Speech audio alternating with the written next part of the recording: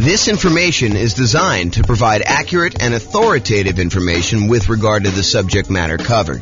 It is offered with the understanding that the presenters are not engaged in rendering legal, accounting, or other professional services.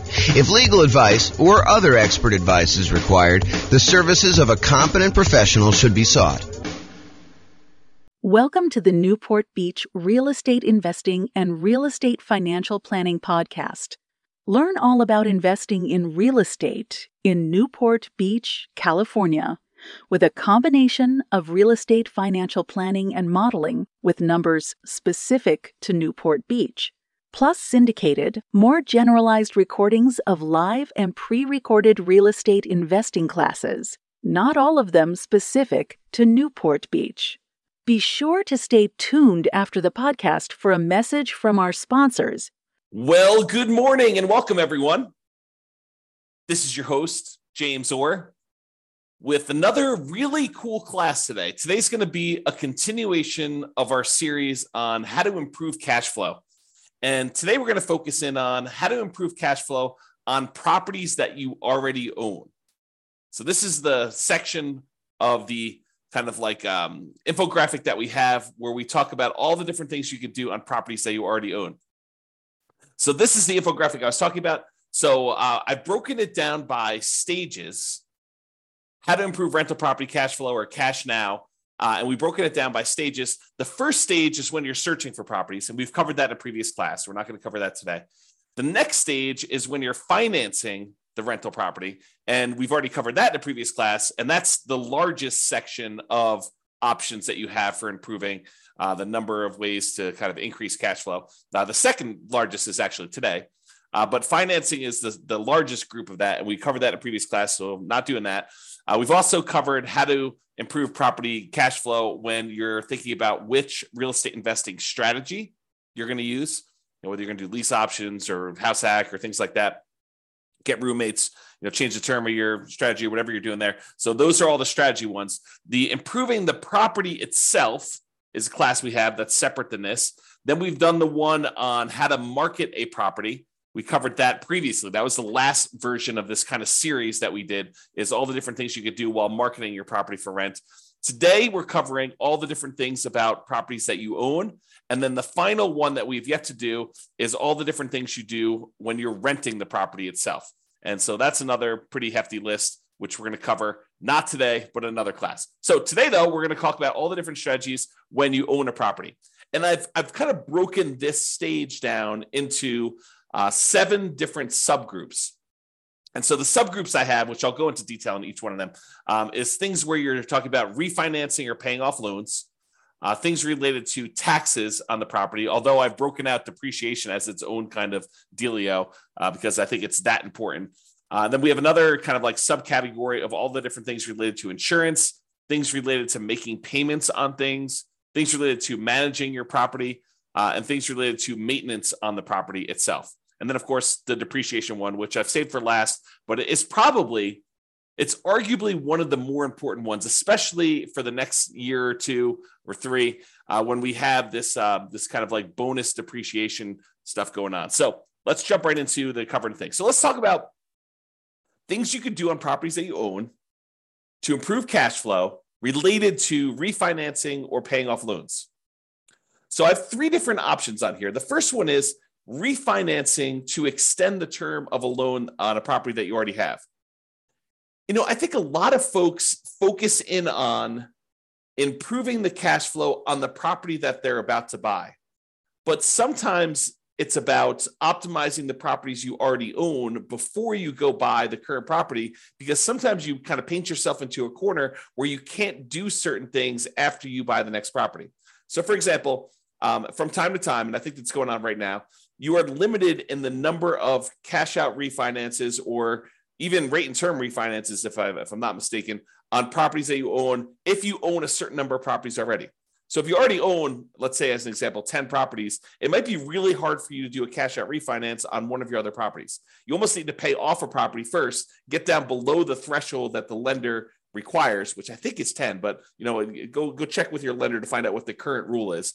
And then you'll be able to do your cash out refinance. So you may want to apply these changes before you go acquire another property, which may or may not move you over the new limit or whatever the current limit is. And honestly, these limits can change. So you may think, hey, look, I'm good until I get to whatever it is, 6, because I'm doing these specific types of loans. And then once I get to 7, then I'll need to worry about that. But while you're in the process of doing this, the rules change on you. And now you have to be concerned when you get to 4.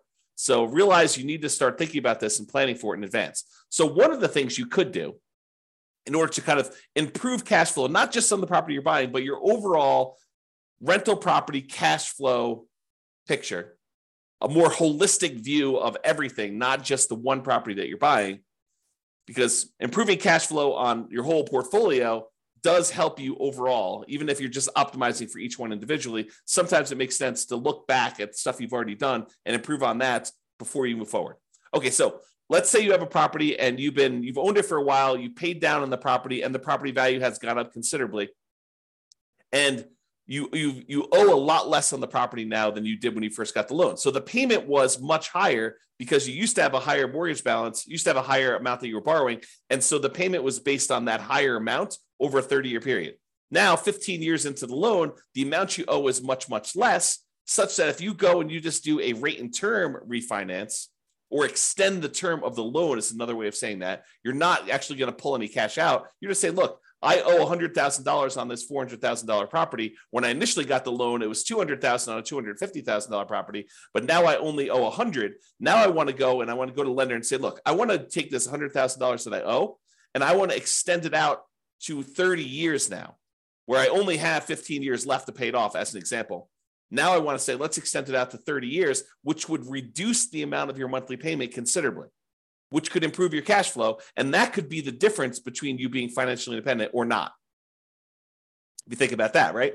If you go and you just do your rate and term refi, it could get you an extra, I don't know, $300 or $400 or $500 a month. If you do this on multiple properties, maybe $1,000, $2,000, $3,000 a month, and that could push you over the edge of being financially independent. So you really want to think about this and how you can optimize it. So you could refi in order to extend the term. You paid down a loan, you only have 12 years left on it, 11 years left on it, 5 years left on it, 22 years left on it. But now you want to go and extend it back out to 30 years, or maybe even longer if you can get access to a longer loan, which I think will be hard for you as a real estate investor, but maybe it's out there at some point in the future. Just think about it. But you go ahead and extend this loan to go ahead and reduce your payment. So is my loan old enough where I would be able to refinance to extend the term? And in the future, sometime, if you're buying properties in a high interest rate environment and now interest rates are lower, you might also be able to get a better interest rate. The challenge we've had coming out of where we were in the past is interest rates have been really low for a long period of time. So that if you go and you try to do this strategy in the future when interest rates are higher than when you got the loan, it may not be as big of an advantage as if you could keep the rates the same, or if you could actually get a lower rate. So when you've acquired properties and your rates are really great, this may not be as great of a strategy. But if you're doing this when rates are high and your rates are now lower, this could be a doubly good strategy to lower the monthly payment. Okay, so that's refining to extend the term. The other one, which we've kind of hinted at, is refi to improve rate. Have rates dropped enough for me to be able to refinance and get a better interest rate? Even if you don't extend the term, even if you keep the term the same, but you go in there and you say, look, I want to go, I've got a 7% interest rate right now. I got this loan when rates were high. Now rates are back down to 5%. It might make sense for you to go look at refining in order to improve your interest rate, to improve cash flow on properties where the rates were high. Okay. And then the other option is sometimes it makes sense to pay off a loan completely. If you have the cash sitting on hand where you've got it invested in something else, maybe you take that money and you pay off the loan. Now realize if you pay off the interest rate if you pay off a loan, the return you're getting on your money is the interest rate of the loan. So if you've got a 3% loan and you pay off that mortgage, the return you're getting on the money that you used to pay off that mortgage is technically 3%. Now, sometimes it feels very differently. Sometimes it feels like, I'm freeing up $2,000 a month on a mortgage payment by only paying off $50,000 of loan that's remaining, because you paid down the loan so much, but your payment was based on 20 years ago when the payment was $2,000 a month. So realize that it could feel very differently, but technically the return you're getting is the interest rate of the mortgage itself, which may or may not be good. I mean, if you're at an 8% rate on your loan, then that may not be such a bad thing. If it's only 2 or 3%, I don't know. That's a little bit lower. You have to decide whether that's important to you.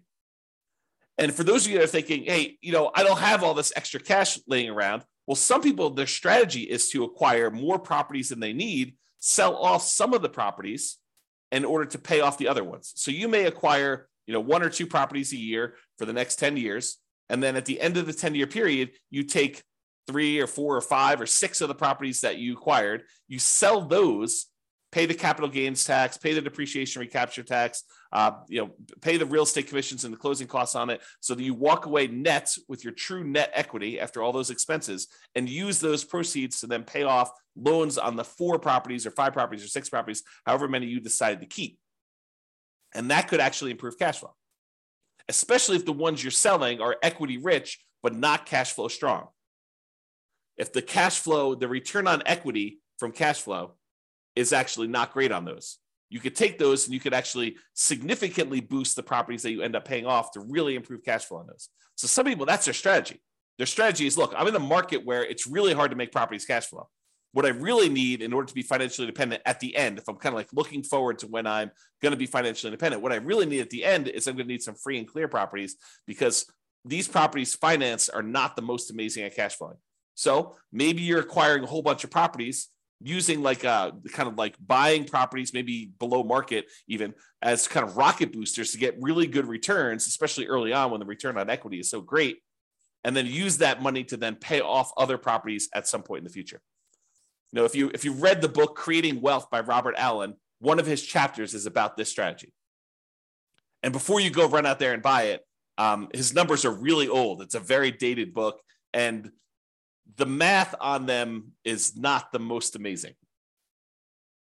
So, take it as you will. It's still worth reading, but just realize that, if you're thinking, oh, James recommended this, I'm going to go read it because, obviously the math's going to be really good and super clear, and the numbers are going to be, appropriate for today. They're not. Unless he's got a new version out that, to be fair, the version I'm reading is probably a 1990s version or something like that. It's on my shelf somewhere. Trying to see if I can see it. Yeah, it's down there in the corner if you can see it. But it's an older version that I have. So maybe he updated it. I don't know. If he has, definitely let me know. Okay. All right. So we talked about 3 options. Refi to extend the term, refi to improve the rate, and then pay off the loan completely might be an option where you can improve cash flow overall in your portfolio before you go buy something else. And the other reason to pay off a loan is sometimes some lenders may penalize you for having a certain number of loans. They may say, look, your interest rate is 1/4 point better or 1/8 of a point better for your first 4 loans. Once you get above 5, then we start hitting you with a small penalty on your interest rate. So if you pay off one of the loans, you may be able to get a better interest rate on the one you're getting to. Just kind of realize that may be a possibility. If it's not there now, it has been in the past, and it may come back. Okay. Let's talk about taxes. Kind of have 3 different options here about taxes. So number 1 is, can I correct incorrect information with the county assessor about the condition or characteristics of my property? If they're listing your property as in like super premium condition and it's a 5-bedroom, and you know that it's actually a 4-bedroom and the condition's more average than it is super premium, you could go to the tax assessor and say, look, my property is not what you're saying it is in the assessor. And because of that, you're using different comps, which means that you're saying that the property is worth more when it's really not. So my taxes should actually go down because it's only a 4-bedroom and it's only of average condition. It's not of this super premium condition. And some tax assessors may send someone out to inspect the property. Some may take your word on it. Some may say, yeah, that makes sense to me. Here's the permit that we pulled when we showed that it was only a 4-bedroom. Whatever it is that they need to do, but you may be able to get your taxes reduced, which by reducing your expenses on the property, that does improve cash flow, right? Income, all the income on the property minus all the expenses. So if we can improve taxes, we can improve our cash flow. If you have property taxes that go up, around here, we redo our taxes every 2 years. Your market may be different. Go find out from your local county tax assessor what the schedule is for redoing property tax assessment. Some redo assessments every time you sell a property. Some do it only every certain period of time. But if you go and you find out that they've raised your taxes and the taxes seem significantly higher than what you thought they should be, you can go and contest them in many markets and say, look, you're using the wrong comps. If you use the comps that I'm pulling here, my taxes are actually much lower than what you say they are. And they may or may not agree that, yeah, the automated system valued this incorrectly. We'll go ahead and make a change and you might save some money on taxes. Or they might say, no, the comps that we use are valid and our methodology is actually correct here and the taxes stay the same. Maybe you get some improvement, maybe you don't. I don't think it's a universal automatically granted, but you might be able to go and contest your taxes with a tax increase and try to save your money. Now, if you can go save, I don't know, $50 a month on 10 properties, starts adding up. Starts really improving your cash flow if you could do this. And also keeping the taxes legitimately where they should be and not a little bit higher than where they should be will help you keep your taxes low overall. So you don't want to let your taxes be high and then next year they're kind of increasing from that point. You want to keep them where they should be by using the right comps, and hopefully the next year they won't increase it using the bad comps again. They'll sort of say, okay, yeah, we were wrong about this. We'll use the right ones in theory. And then finally for taxes, vote. Vote appropriately for changes in taxes that affect property taxes. So if you're in a county and they're about to add a new tax to the kind of list of taxes that they charge you, and you have an option to vote for or against that, and it's something that you don't believe would add value that you're willing to pay for as a property owner, then vote appropriately. Vote to kind of protect your interests. So go ahead and consider that. All right, insurance. So we've got 1, 2, 3, 4, 5 different things related to insurance that we're going to talk about. First thing, who is being insured? Sometimes we buy properties with people who aren't necessarily the best credit risk people, and their credit scores are appropriately low. And so you got to be careful because insurance, part of your insurance premium is sometimes based on the credit score of the people that are being insured. So can you remove people who have really low credit scores that may be making your insurance premium higher than it needs to be? Or in some cases, adding someone who has really good credit could help lower your score, could help lower your insurance premium. Same policy, exactly same policy, but because someone has a good credit score or a bad credit score, it could actually change the rates that you're being quoted and that you'd be charged for that insurance policy. So realize adding or removing people from your insurance policy could improve or worsen the rate you're getting. And so talk to your insurance agent about that and whether you should remove someone from being insured on that or not. Next one, insurance deductible. So we've done a whole class on insurance, and I'm sure we'll do another one in the future. But the idea is you get to select how much of a deductible you're willing to pay before the insurance kicks in. So imagine you go buy an insurance policy and you say, look, for this insurance policy, I want a $10,000 deductible, meaning that I will pay out $10,000 before the insurance company needs to pay out anything. And so let's say there's a hailstorm and you need a new roof on your property and the roof's going to cost $17,000. The insurance company, instead of writing you a check for $17,000 when you have this hailstorm and you have this new roof that needs replaced, they might write you a check for $7,000 because you have a $10,000 deductible and you're responsible for that first $10,000, and then they cover the rest after that.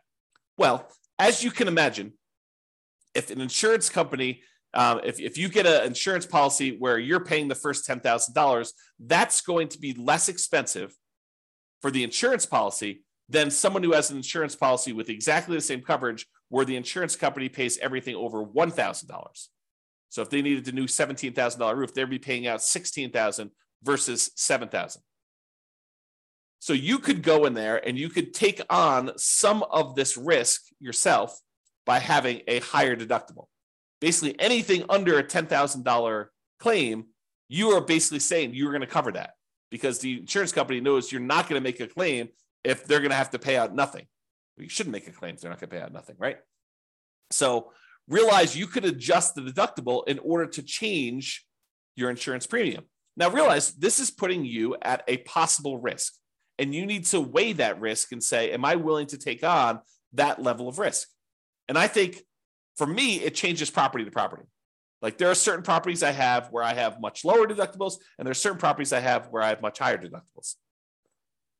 Okay, but you have to decide what level of risk you're willing to take on yourself. Can I raise my property insurance deductible, take on more of the property insurance risk personally, and have a lower monthly payment for insurance, knowing that if something were to happen, I'm actually going to have a pretty significant hit to my cash flow because I'm going to need to pay out that premium upfront, right? You may be trading an improved cash flow now instead of having this risky, I need to pay $10,000, which is a lot of $100 a month in order to get caught up to the $10,000, kind of like deductible that you need to pay in. So you need to weigh those yourself. And you can find out the quotes for them. You could say to the insurance agent, I'd like to get quotes for me having a $5,000 deductible or a $10,000 deductible or a 1% deductible. They use the property value as a percentage. You can kind of get different quotes and find out what the policy is and see which one makes sense for you and what you're opening yourself up to as far as risk there. Okay. Next thing, shop insurance rates. Would it occur to you that sometimes an insurance company will price themselves very aggressively, very low, in order to acquire some business at one point in time, and then years later, they decide they want to move away from that particular type of business? And one of the ways that they signal that to the population is they start raising their rates to discourage people from using them. Is that possible that an insurance company could do that? So if you've had an insurance policy over time, even though you priced that out and it was super competitive 5 years ago, now 5 years later, the insurance rates may have gone up considerably such that it may not be competitive anymore, or other people may be much more competitive. They're wanting the business where this other company is sort of just humming along saying, now we've established ourselves, we've got a big enough group of clients, we don't need to be pricing ourselves very aggressively anymore. So we're just going to have what normal rates are, but there may be one or two or three other companies that are very aggressively trying to acquire business. And for the same exact coverage, the rates could be cheaper for one company to another. Also, the quality of the company, their service, their kind of like reasonableness in claims, their speed to pay, their kind of like denial of claims versus the acceptance of claims ratio, like all of these things can come into play where you may be getting a cheaper rate, but they may deny you if you really have legitimate claims, and then you got to go fight with them, versus another company, they may actually have a higher rate, but they're willing to, kind of like honor your claims without fighting with you as much. Just realize that there are differences that you might be paying for that may be hard to see. Even with the exact same coverage, it may be hard for you to see kind of those different things. So shop around, compare insurance rates to make sure that your insurance premiums are competitive. And it is important to make sure that you're getting apples to apples comparisons. You don't want to get, say, hey, what's the insurance policy on this property that I'm getting? Here's the address. And you go quote it that way, and 3 different insurance companies give you quotes, and they're all over the place. One of them's really high, one of them's really low, one of them's right in the middle. They could be giving you quotes on very different coverage. One could cover a lot of things. One could cover the bare minimum of things. One could cover you up to certain limits that are much higher. One could cover you to certain limits which are much lower. One could have carve-outs or exclusions. So you got to really read these carefully, and it's very hard to compare. At least that's what I found. When I used to do this. My wife does it now, so I don't do it anymore. Okay? All right, so insurance coverage. Can I evaluate the exact property insurance coverages to make sure you have an appropriate level of coverage? So by going in and reviewing your actual policy and saying, do I really need this amount of coverage? Or do I really wanted to have this particular coverage on this particular property. How come I don't have it? Maybe I should get a quote and increase my insurance voluntarily because it makes sense for you to have that coverage. So evaluating what property insurance coverages you have and make sure that it's an appropriate level for you. Now, what does that appropriate level means?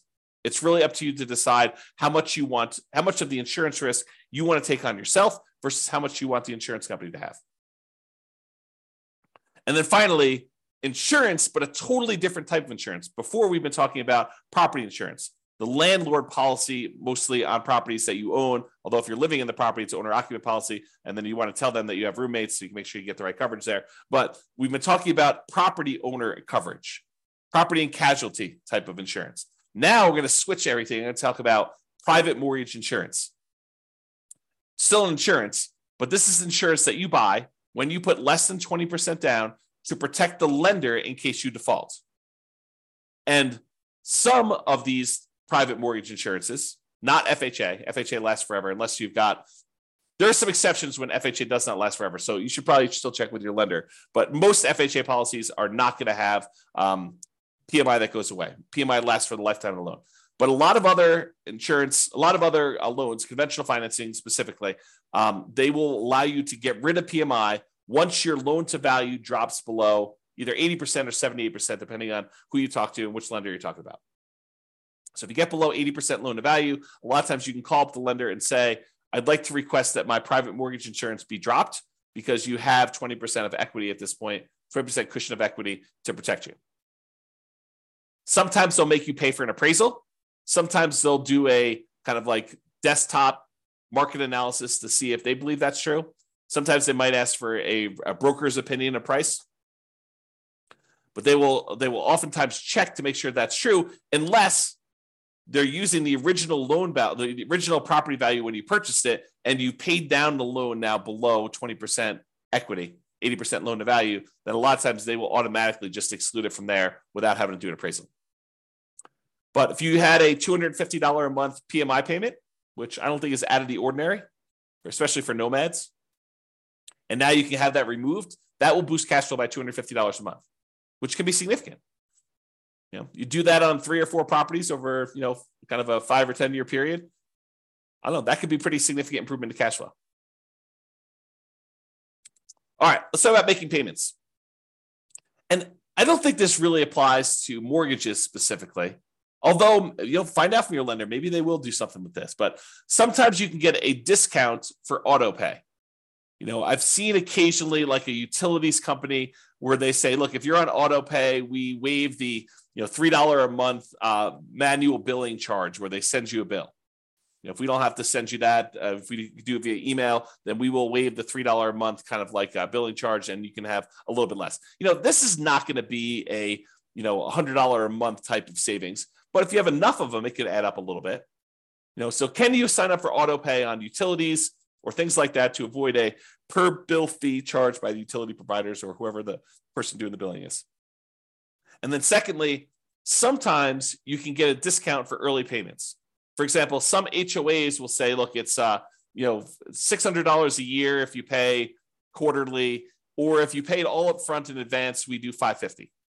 And so you could save a little bit of money by getting a discount for paying things like HOA, or maybe your insurance will allow you to get a small discount if you pay all up front for the year in advance versus paying monthly. So realize that may be a possibility as well. All right, let's talk about property management. I'm going to give you 2 conflicting ideas right now because sometimes one's better and sometimes the other's better. So for example, you could self-manage the property, save the fee that you were paying for a professional property manager. You just have to keep up with the latest laws and the best practices and compliance issues and do the property management yourself. And some people on the recording listening to this were going to say, yeah, of course. I mean, that's easy. I'll just go ahead and do this. Why would someone pay a professional property manager when it's so easy to manage your properties? You just, you make a couple phone calls. When you have to turn the property over, it's not that bad. But then most of the time, these things are on autopilot, and I have very little things I need to do with the properties. They're almost like self-managing. Some people will say that. And then some people say, I never want to talk to a tenant. I'm an introvert. I have zero desire to keep up with all of these latest laws. I mean, who can keep track of all this stuff? Fair housing. I mean, that seems like it changes every other day. And, what are the best practices for managing my property? Starting, 15 days ahead of time, wait for the property to be vacant before I market it, starting 60 days ahead of time, what should I be doing for this? And, how do you keep up with all the changes for the leasing laws? And, how do you do all this stuff? And, can I commingle funds? And do I need to have a separate trust account and all that other stuff? I'm just going to go hire a professional property manager. They'll do it. I'm going to find a person who's really, really good, and they'll be able to go and do that. And I'm too embarrassed to go ahead and raise rents every year. A professional property manager will be able to do that for me. And so overall, I think the property management fee is going to be covered by the fact that they're probably going to increase rents when I wouldn't otherwise do it. And I think both of those are probably valid arguments. There's people that are like self-manage, Why pay a property manager for something that's so easy to do that I could do it myself and I will be able to improve my cash flow by doing self-management? And other people are like, I'm going to have a tenant in there and I'm not going to raise rents over a decade or 15 years. And so I'm going to be way below market rent. It's better for me to pay a property manager who's going to keep up with the latest rents, make sure I stay out of trouble, kind of buffer me from having some, kind of law and compliance risk of making a mistake with fair housing, or, I'm doing something wrong, or I'm commingling funds, or I don't have a trust account, or all these other things that I could make sound very, very complicated. But, the people that are managing it themselves, they're like, yeah, it's a non-issue. So you have to decide which one of these makes sense to you. And I think that both of them could be right for different people. If you're wondering what I do, for many, many years, I self-managed. For many years, I self-managed with the help of a property manager. So I had a property manager doing some things, and then I've completely switched over now where I don't manage any of my properties myself.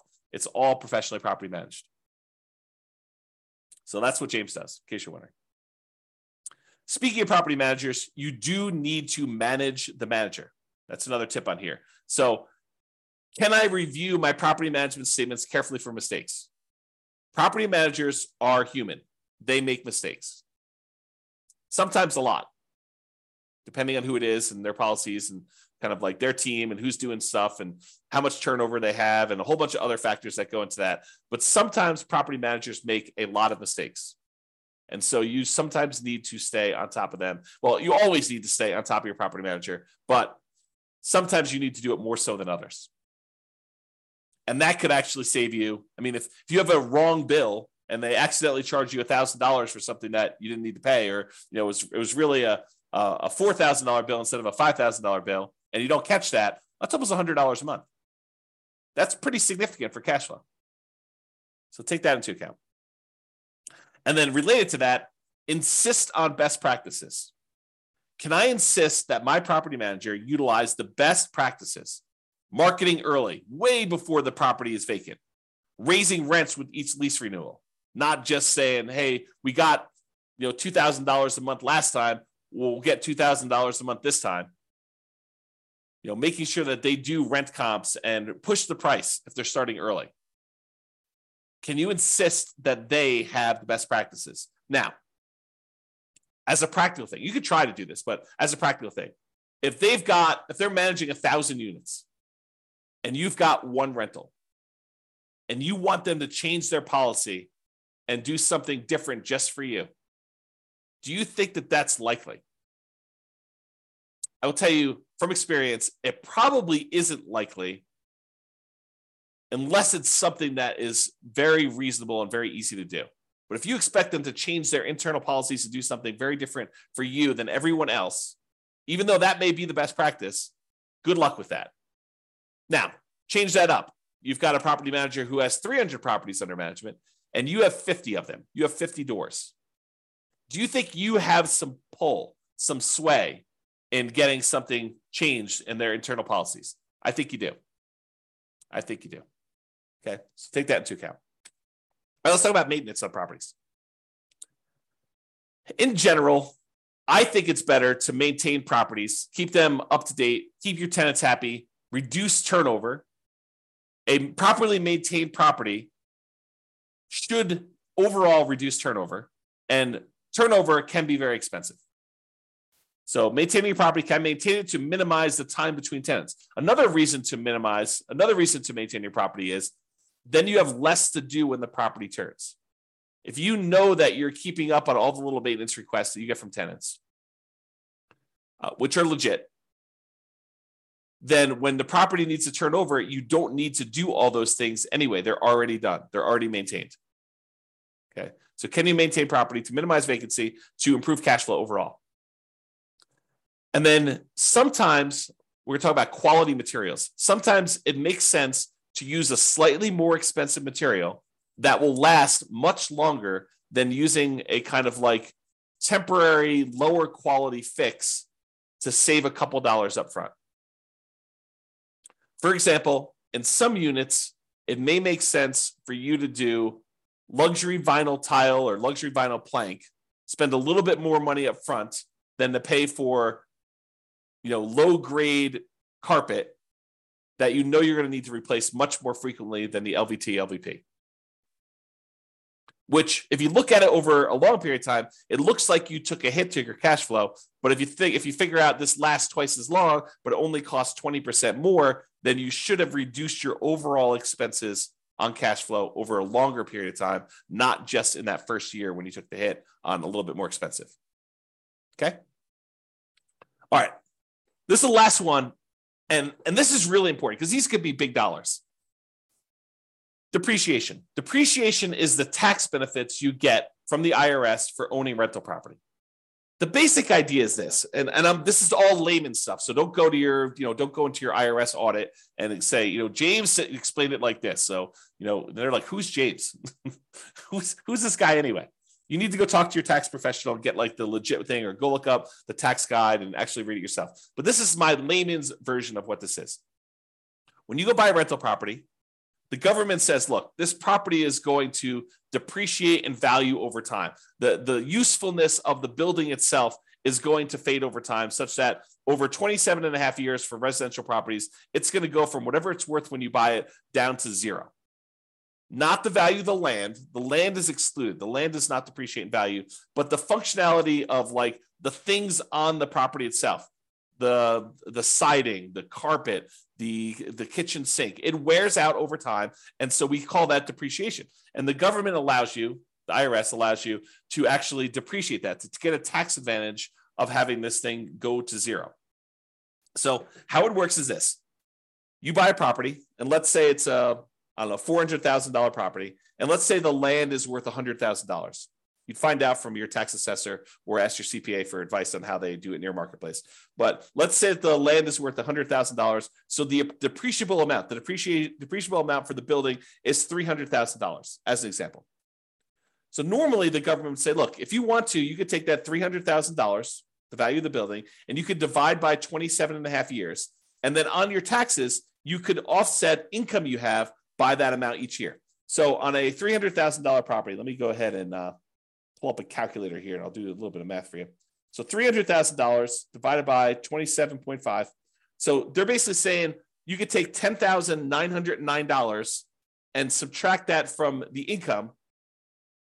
I'll say eligible income in order to not pay taxes on that amount. So to use really basic layman's terms, which isn't exactly correct, but it's good enough for me to explain it to you. If you made $100,000 a year, you could take this $10,909. Let's just call it $11,000. We're going to round up. So this $11,000 in depreciation, and you could remove that from the income that you made so that you're paying taxes only on the amount that's less. So if you made $100,000 minus $11,000, you're now paying taxes on $89,000 instead of taxes on $100,000. So because you were able to deduct that depreciation from your income. Now, what that means is this $11,000 in depreciation that you got, if you multiply that by your tax rate, whatever your highest tax rate is, because it's really on the highest, although if you use effective tax rate as an estimate, it'll kind of make it a little bit more conservative because your effective tax rate is a little bit lower. So if your effective tax rate, let's say, is 25%, that means about $2,500 per year is how much you didn't have to pay in on taxes, which if you squint really hard is like $200 a month. So you got almost like $200 a month in saved taxes, which looks like cash flow to you. Because you could go to your job and you could say, look, adjust my exemptions, adjust the kind of like exemptions you're taking out of my paycheck so that you're lowering the taxes that are taken out of your monthly paycheck so that you get a little bit more on your job paycheck, because at the end of the year, you're going to get this depreciation and you're not going to have to pay that amount in money. So you could say, look, go ahead and adjust my normal paycheck stuff, even though it's technically from the real estate. But so I'm paying less in the taxes on my paycheck. I get more money in each weekly paycheck or biweekly paycheck or monthly paycheck or whatever you're doing, so that it actually looks like cash flow to you each month. And you could go do that, adjust it so that it's about $2,500 for the year, about $200 a month. And that actually would improve your cash flow. So it is like improving cash flow, right? By getting this depreciation benefit, even though it's really a tax benefit that you'd get at the end of the year, it really is like getting cash flow, because you may just get it. If you think about it, getting in advance at the beginning of the year, you're paying last year. So it looks like this year's moving forward. Or if you want to take it out of your monthly paycheck, your weekly paycheck or whatever from your job, you can do that as well. And there are definitely some rules for this, right? Like if you earn so much money, you have to defer it. You can't take it all at the same time. If you don't qualify for, the active real estate investor thing, then you might not be able to take it. So there's some rules to this. You got to go look at those and talk to your CPA or read them yourself to go into them. But this idea of being able to take depreciation is really important. Now, why am I making such a big deal out of this? Because with depreciation, you have to take it. You can't choose not to take it. The IRS assumes that you have taken the tax depreciation benefit. So when you sell the property, they want to capture this back. They want to take the benefit that you got and they want to charge you taxes moving forward, depreciation recapture tax. So they assume that you took it. It's not like if you don't take it, then you don't have to do depreciation recapture. That's not true. You have to do it. So if you got to do it, you might as well do it. So why am I making a big deal out of this if you have to do it anyway? Well, there is an optional thing you can do. You could go to an engineering firm and have them go through your property and determine what the depreciation schedule is for each individual component instead of the depreciation schedule for the entire building. The really simple way to do it is you take the entire building, not the land, but you take the purchase price, you subtract out the value of the land, you get the value of the building, and you divide by 27 and a half years, and that is a simple way to calculate it. However, you could hire an engineering company to go into the property and say, oh, flooring, that's a 5-year depreciation schedule. So instead of taking this $3,000 building and depreciating everything over 27 and a half years, they break out each individual component into its real depreciation schedule. So flooring may be 5 years. So now they take all the value of all your flooring in your house and they say that whole value now, instead of taking that over 27 and a half years, we are going to take that over 5 years. And so that actually can make the amount of depreciation you get much earlier.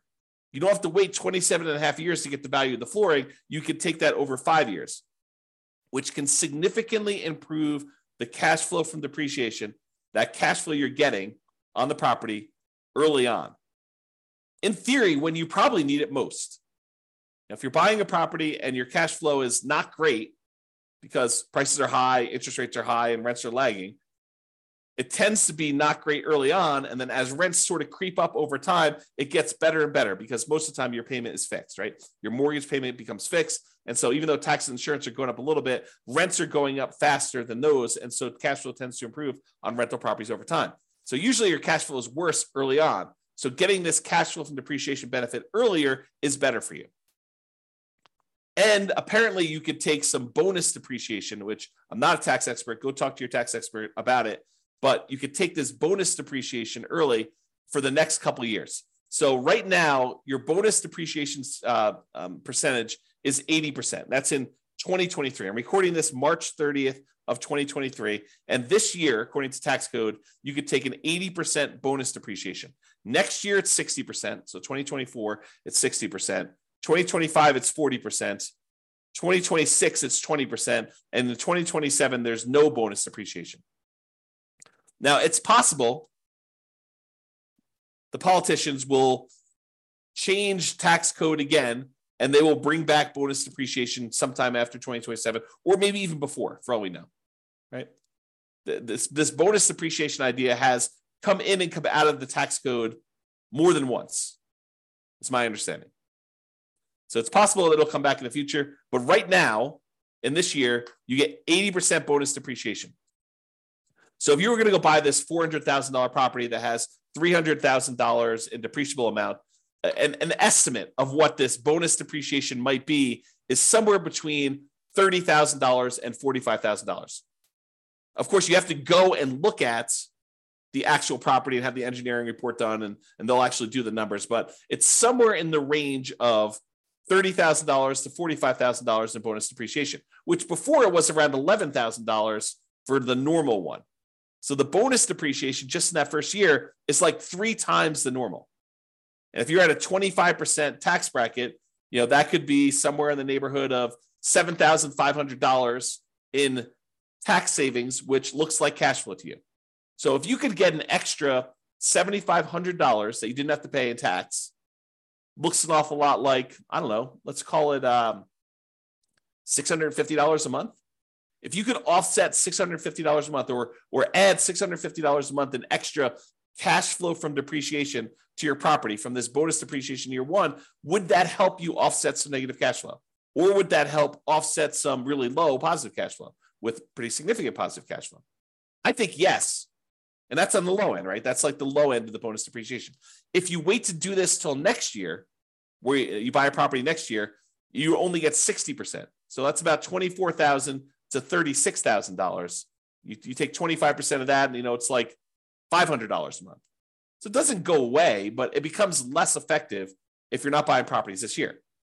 Now, in addition to that, you get this bonus depreciation all up front, but you also take the things like the carpet or the flooring rather, and the appliances and the cabinets and all that other stuff, and you kind of force that into a more compressed time period. You get additional depreciation over the next 5 years because that you've moved up. Now, realize this is not creating nothing out of thin air.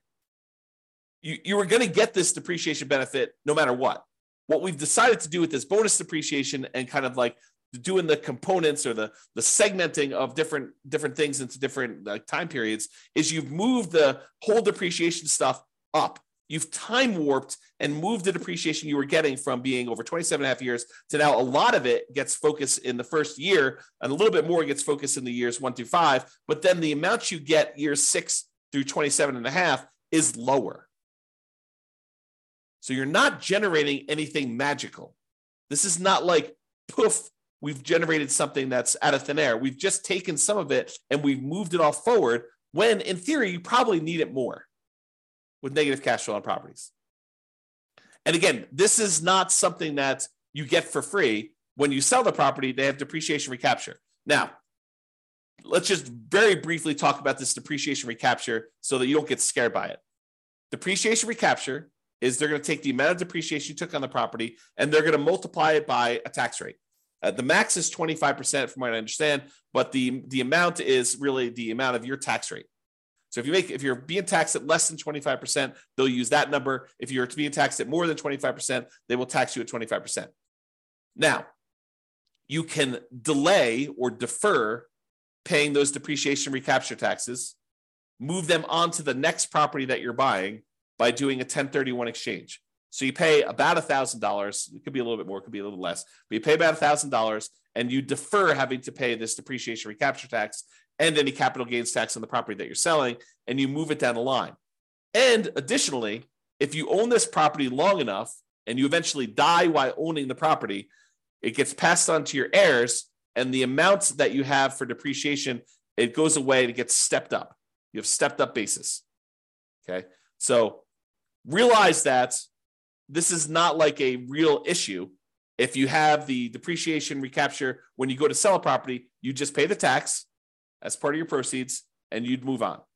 It's not a big deal. And you got the benefit early on. It's almost like, I don't want to say this, but it's almost like a loan from the government where they're giving you money now only to say you're going to have to pay this later by owning this rental property. Okay. So we talked about this bonus depreciation. If you buy a property this year, you get between approximately on a $400,000 property, it's going to be somewhere around the $30,000 to $40,000 gross depreciation benefit. Okay. And over the next 5 years, you'll get between $30,000 and $45,000 more. So you have to divide that number by 5, and then you have to multiply by your tax rate to get an estimate. So if you take like the total amount you're getting like in year one, you might be getting somewhere around $36,000 to somewhere around $54,000 in that first year. If you multiply that by your 25% tax rate, just to give you an idea of like what we're talking about, on the low end, it's probably around $9,000. On the high end, it's probably around $13,700. So somewhere around $800 to $1,000, maybe a little bit more per month in extra cash flow. Is that significant? Yes, very significant. So if you had a property where you were like, hey, I'm getting, negative $500 a month in cash flow because I'm putting 5% down and interest rates are really, really high and the prices have just run up over the last few years and rents aren't that great right now. They're lagging behind. I mean, they're up, but they're lagging behind a little bit from how much prices and interest rates have gone up. Will an extra $800 a month help you in the first year? Yes. Will an extra $1,000 a month help you in the first year? Yes.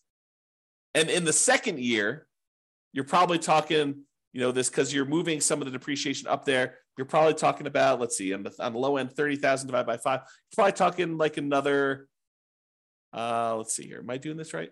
Yeah, about $400 a month. Okay. So that's why this is important for improving cash flow. And you're going to want to talk to a CPA to understand this. And you're going to want to talk to an engineering firm that specializes in cost segregation. And one ideally that focuses on cost segregation probably for single family homes. This is really common in large commercial buildings, but it's less common, although it's completely usable in these smaller properties. There's just a cost to doing this. You're going to pay a fee in order to have the cost segregation study done, to have the engineering company go and do that for you. So you pay a little bit of money now in order to get your depreciation benefits early on. And with the bonus depreciation, it's probably worth it. Okay? All right. So that's it. In conclusion, optimizing cash flow is about maximizing income and minimizing expenses. And today, I think we focus mostly on minimizing expenses, all the different ways to minimize expenses on properties. There are things you could do on properties you already own that will improve your cash flow overall. And I think that's what we focused on. It's better to take a more holistic approach and optimize at the various stages rather than just sort of like willy-nilly saying, oh, can I get more in rent? No, I'm done. You really want to think about this stuff in a better way, more holistic way. All right. That's all I got for you. Hope you enjoyed it. This has been James Orr. Have a great day. Bye-bye for now. With home prices up, mortgage interest rates up, and rents up, but not quite enough to counteract the higher prices and interest rates, cash flow on rental properties in Newport Beach is harder than ever. Book a call with the Real Estate Financial Planner to apply our proprietary 88 strategies to improve cash flow on your rentals. See the show notes for a link to schedule your call and improve your cash flow today. If you're a real estate agent, lender, or professional in Newport Beach that wants to help our real estate investor listeners, consider reaching out to learn about collaboration opportunities with this podcast. We'd love to add more value to our listeners by having you assist our investors buy, sell, and finance their real estate investments. See the show notes to schedule a call to discuss collaboration opportunities.